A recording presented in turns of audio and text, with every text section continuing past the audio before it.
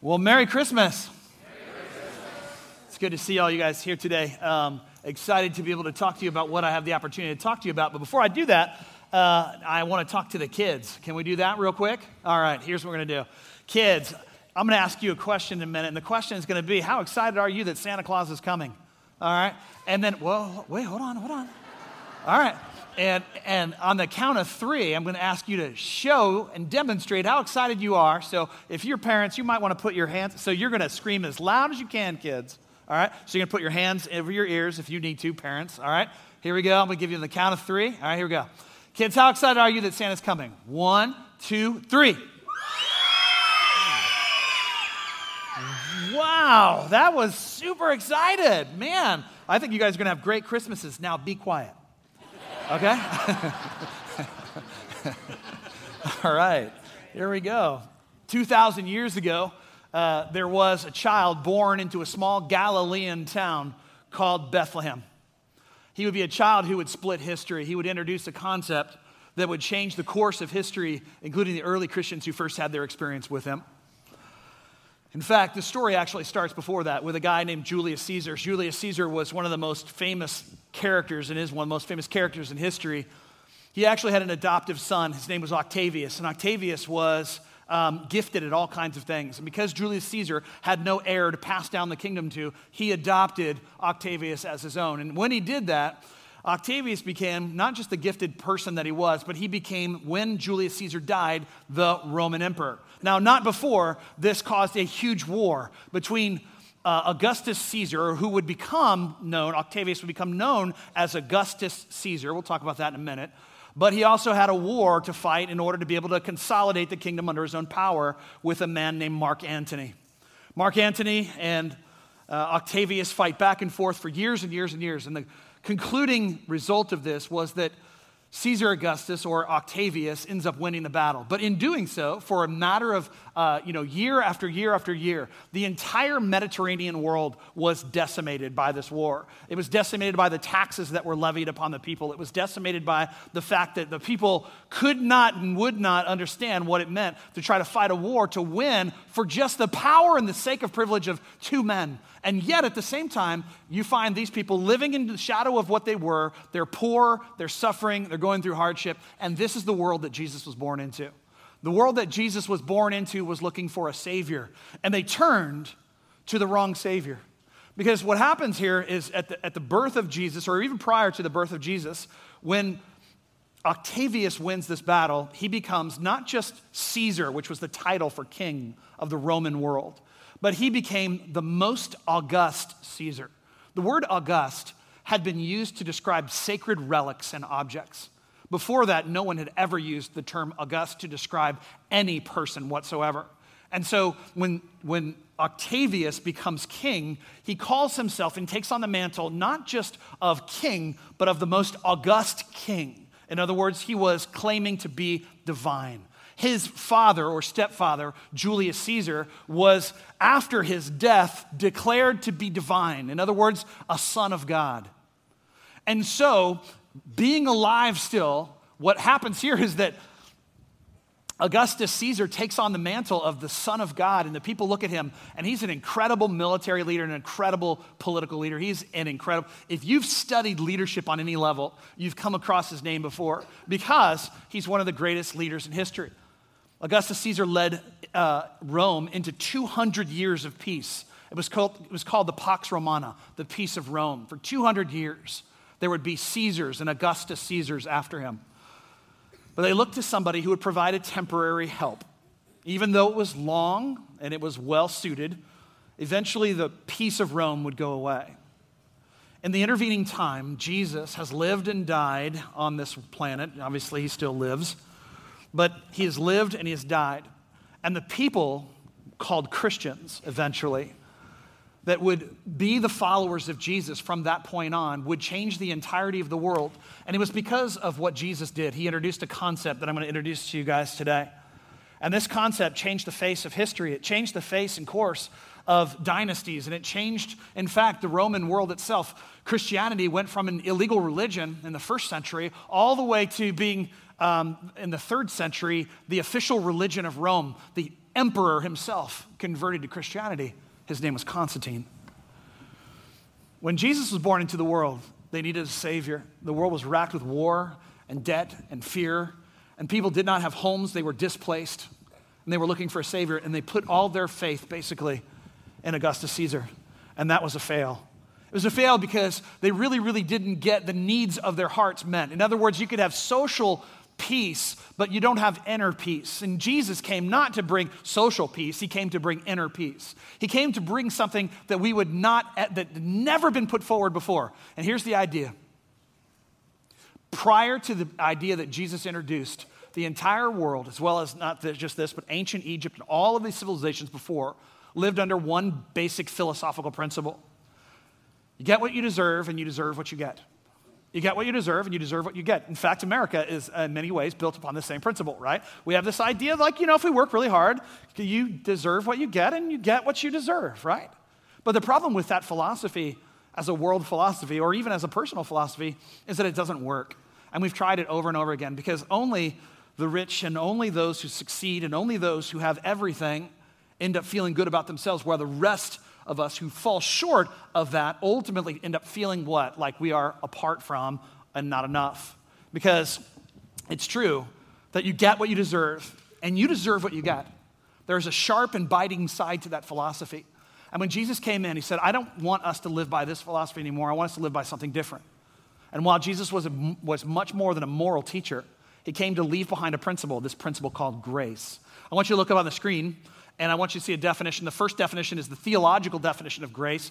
Grace is unmerited favor from God. But those are churchy Bible terms that we don't always use. And so for some of us, especially like if you're here today and your friends, invited you, or your mom invited you, or your dad, or your buddy, or whoever, and they're like, hey, we'll go out afterwards and have dinner. If you're here for the dinner, then that's a legit reason to come. I mean, make them take you somewhere nice, all right?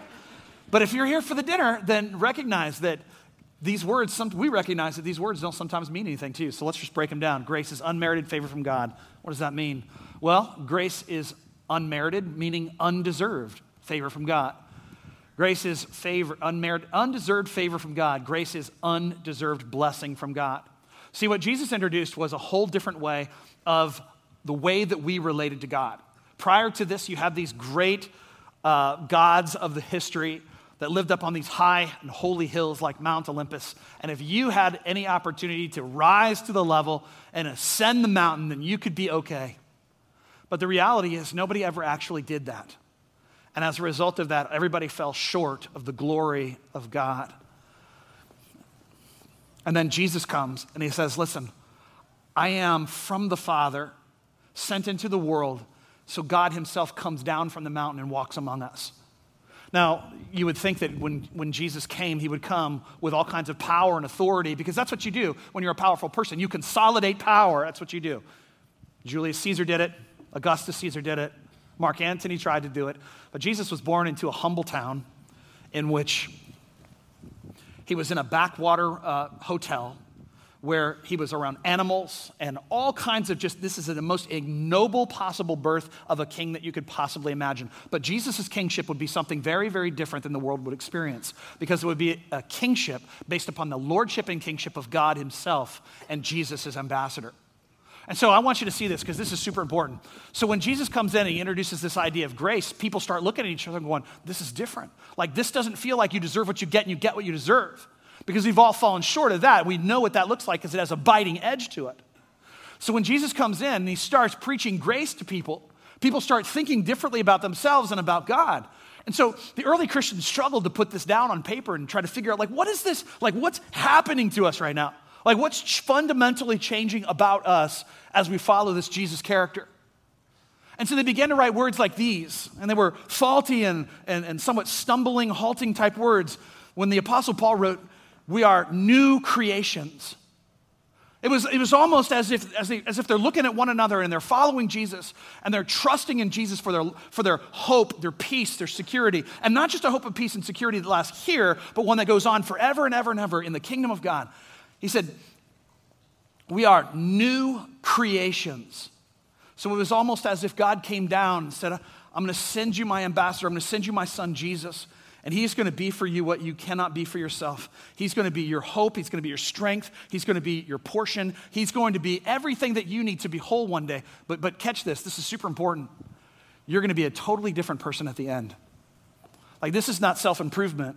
This is dying to an old self and being born to a new self. And these Christians were trying to put these words down, and they said, we are new creations. The old things have passed and new things have come. The old things have passed and the new things have come. In other words, we are not defined by what happened before. We're defined by what God does in us and through us and how he sees us. Grace is the simple fact that you get undeserved blessing from God. That means that you're not trying to scale the mountain to him to say, hey, God, can you love me some point? Because here's the problem with that, and you know this, even though you've probably never put it in these terms. Like, when is enough enough? How much good is good enough?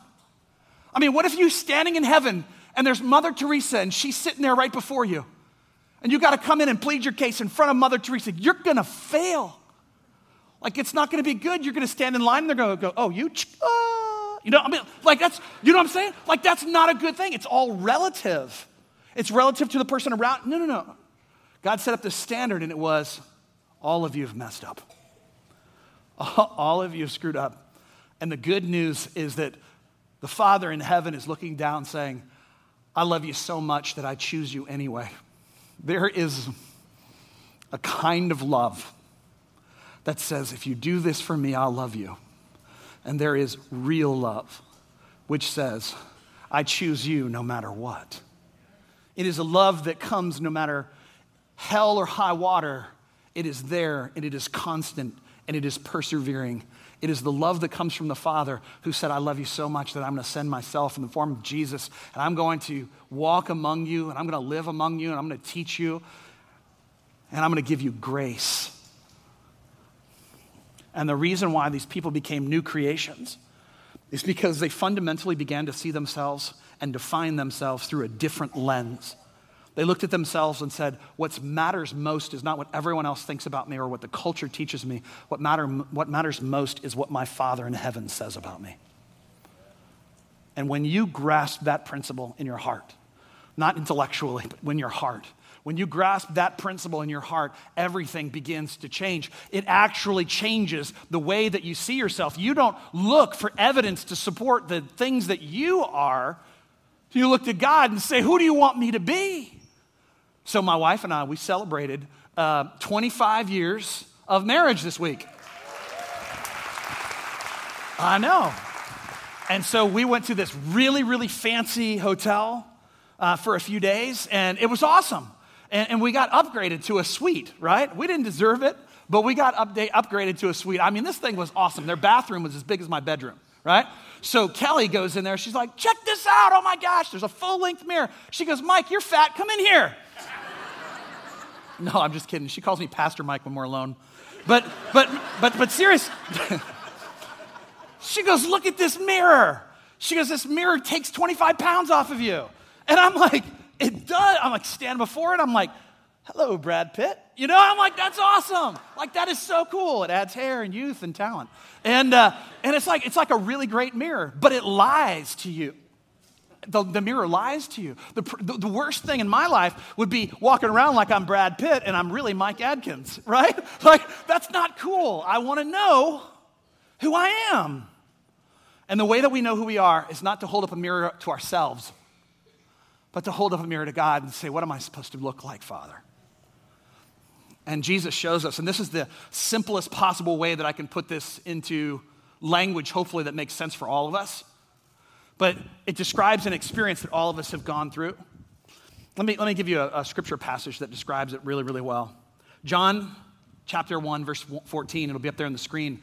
John was an apostle of Jesus, which sounds really fancy, but actually one of the better titles that he has comes from Jesus himself, that John is Jesus' best friend. John is Jesus' best friend in this life. And John writes this about Jesus. And the Word became flesh and dwelt among us. And we have seen his glory, the glory of one and only Son from the Father, full of grace and truth. I want you to look at it in a different version. This is the Amplified version. It just gives you a little bit more robust understanding. And the Word, Jesus, became flesh So Jesus existed with the Father in heaven and the Holy Spirit. And the Father says, how are we going to deal with this? You deserve what you get what you deserve philosophy that's all over the world. How are we going to deal with this? How are we going to deal with this idea that if you just try harder, you can get to us when no one's ever done that?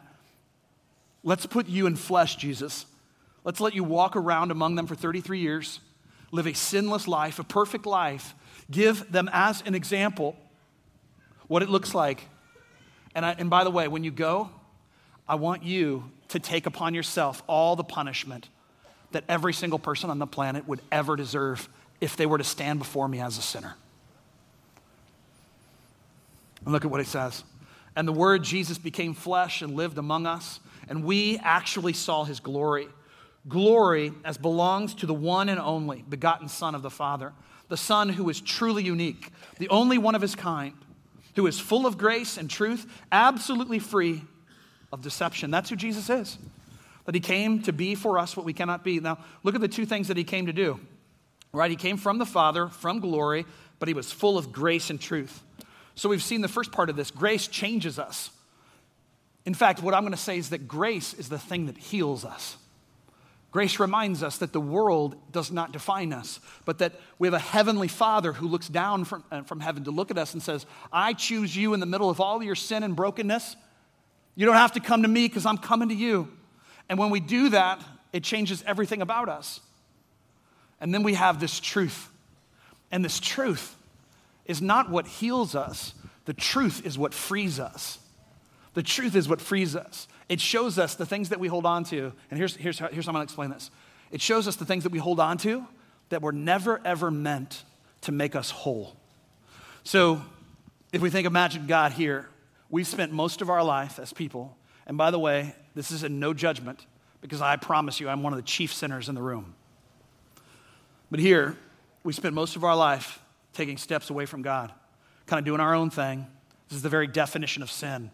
Doing our own thing, walking away, and missing the mark.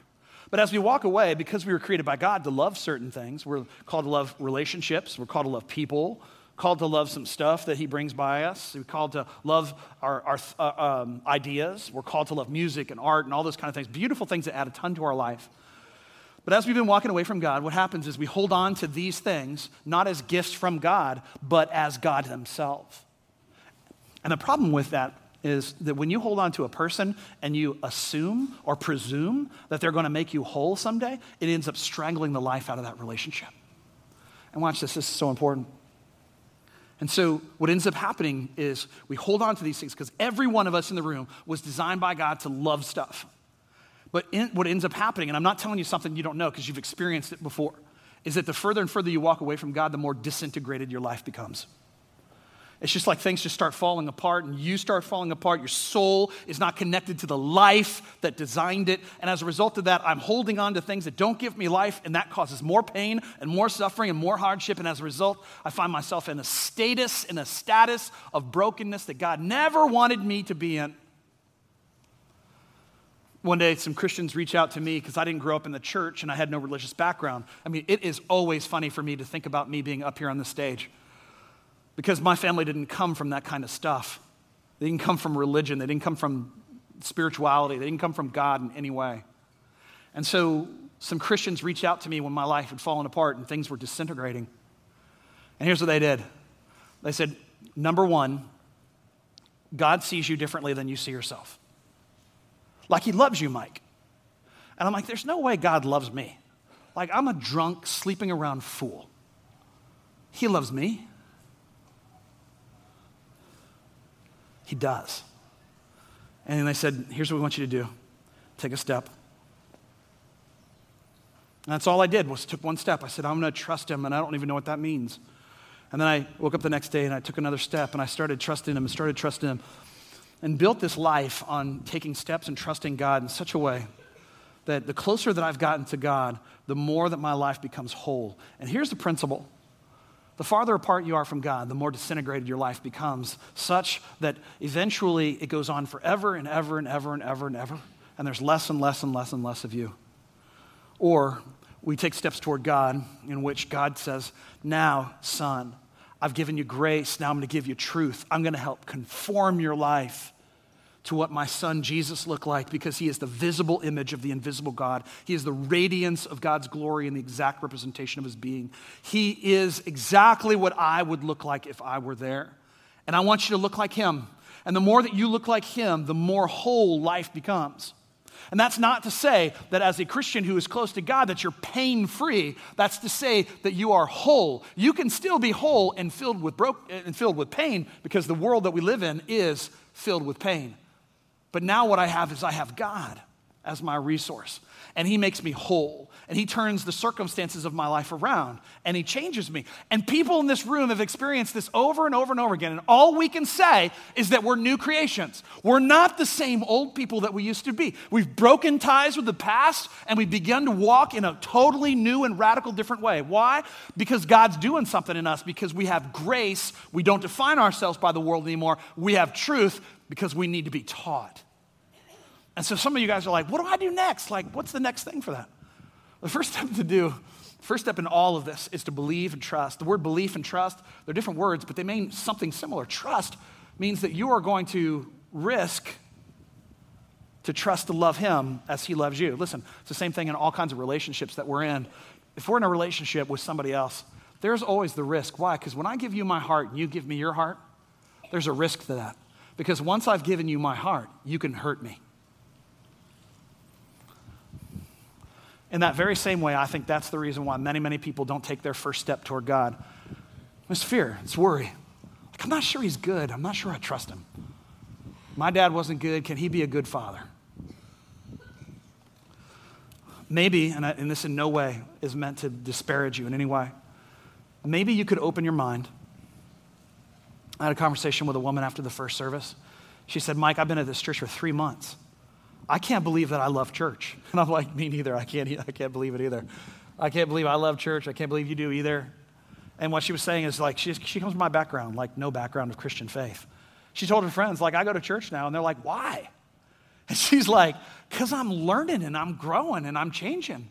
Because the more that we drive towards Jesus, the more whole we become. And as we become whole, not only do we know more about him, but we know more about us. Because we're the people that God created us to be. So the first thing that you do is you trust him. You simply take a step. And that doesn't mean you're going to know everything. You're not. It just means that you take a step and say, God, I don't know what I'm doing, but I believe you're out there and I want to trust you with my life. And you take that step. We've seen people, hundreds and hundreds and hundreds and hundreds, thousands of people over the years of grace have taken that step toward Jesus. Hundreds in this room have taken that step toward Jesus. And if that's a fearful and worrisome thing for you, just join the club, because it was for us too. But here's the thing.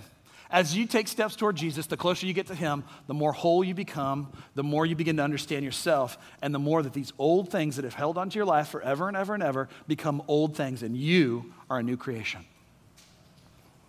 So my challenge to you is, don't walk through the Christmas service and then walk out and go, hey, that was good. Walk out and ask yourself the question, what does Jesus and what could Jesus mean to me? Is it possibly true that these first century Christians that looked at one another and said, I think there's something to this, that the world may not really be based upon a principle that says you deserve what you get and you get what you deserve, but maybe it's based upon a principle that says God loves us in spite of our wickedness, in spite of our sins, in spite of our fears, in spite of our worries. God loved us, and he sent his son Jesus into the world. That is the gospel. It is the good news that Jesus comes to bring to you today. Do not walk out of here unchanged. Don't let it be a lecture. Let it be something that touches the deepest recesses of who you are, because I promise you, you can talk to hundreds of people in this church who have seen life change as a result of it. Let me pray. Father, thank you that you came to rescue us from our sins. Thank you that you rescued us from ourselves. We ask, God, that just in the plain preaching of the gospel, that your Spirit would change our hearts and our minds. Father, help us to see, Lord, that sometimes, God, we have fallen short of what is perfect. And we don't want to be people who live as people who We deserve what we get, and we get what we deserve. We want to be people who are filled with grace and truth. People who speak grace in such a way that changes people's hearts and minds, allows us to minister to people and to change people's hearts and minds. God, we all can do that. That's not something that I do. That's something that we all do, God, as we give grace to other people. But also let us give truth as well, Lord. The truth that sets us free from the distractions of this world. We ask that in Jesus' name. Amen.